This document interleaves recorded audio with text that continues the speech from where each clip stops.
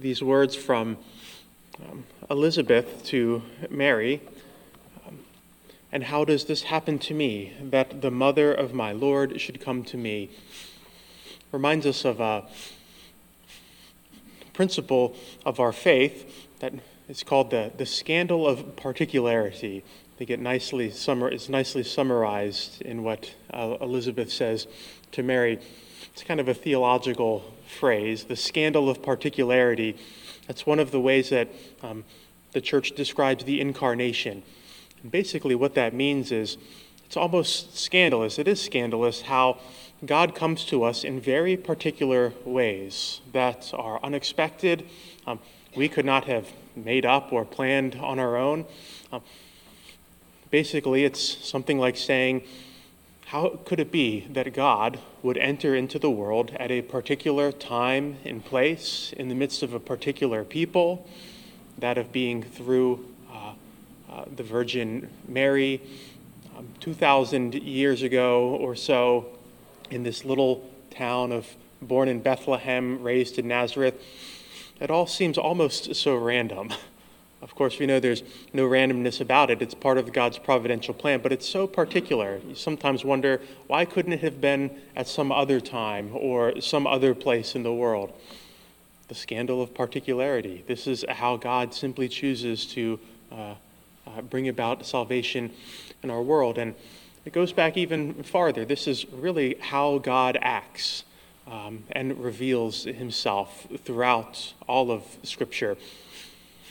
Why did God choose Abraham and decide to make his people among all the nations of the earth? God chose Israel to be his special people. It has nothing to do with their own virtue or anything like that. It's simply because God always chooses to act in very particular people and places and ways. God starts with the particular, but then he uses those people and places to open up his promises. So God always acts in very particular ways, but as a means for the inclusion of all people into his plan. The Israelites were chosen to be a light for all the nations. And then through Mary, here today, is chosen, blessed are you among all women, but it's through her that God's promises enter into the world so that all people may be saved in Jesus. God always chooses to work through very particular people and places and times. That was true before Jesus was born, and it's certainly true now and all afterwards throughout the life of the church. There's a particularity to Jesus. There's a particularity to Mary. And our feast today, Feast of Guadalupe, also shows the scandal of particularity. We can ask the same question. We could almost put Elizabeth's words on the lips of Juan Diego.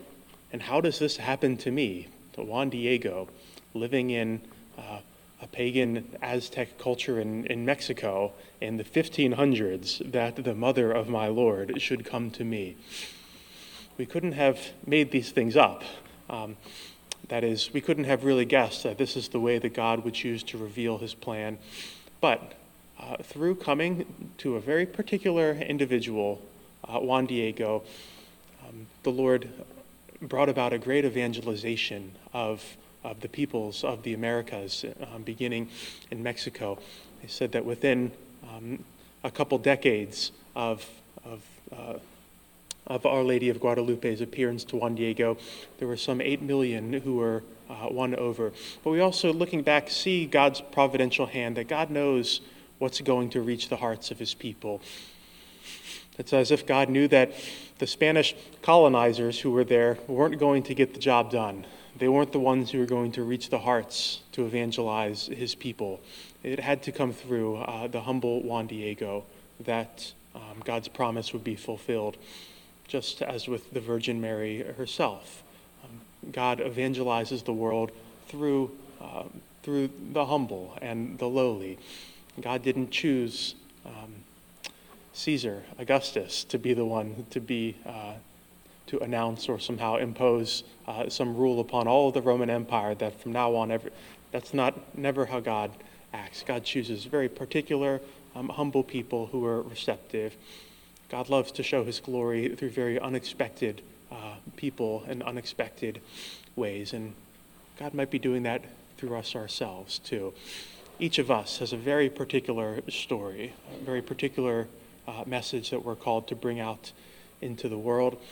And it's a good thing for us to remember that if we're going to evangelize, be disciples, we can never do it through abstract and universal ways. Evangelists always have a story to share, your story. We evangelize by telling our story, not by giving people a theory or a philosophy about Jesus, but what's your story about how the Lord has shown up in your life?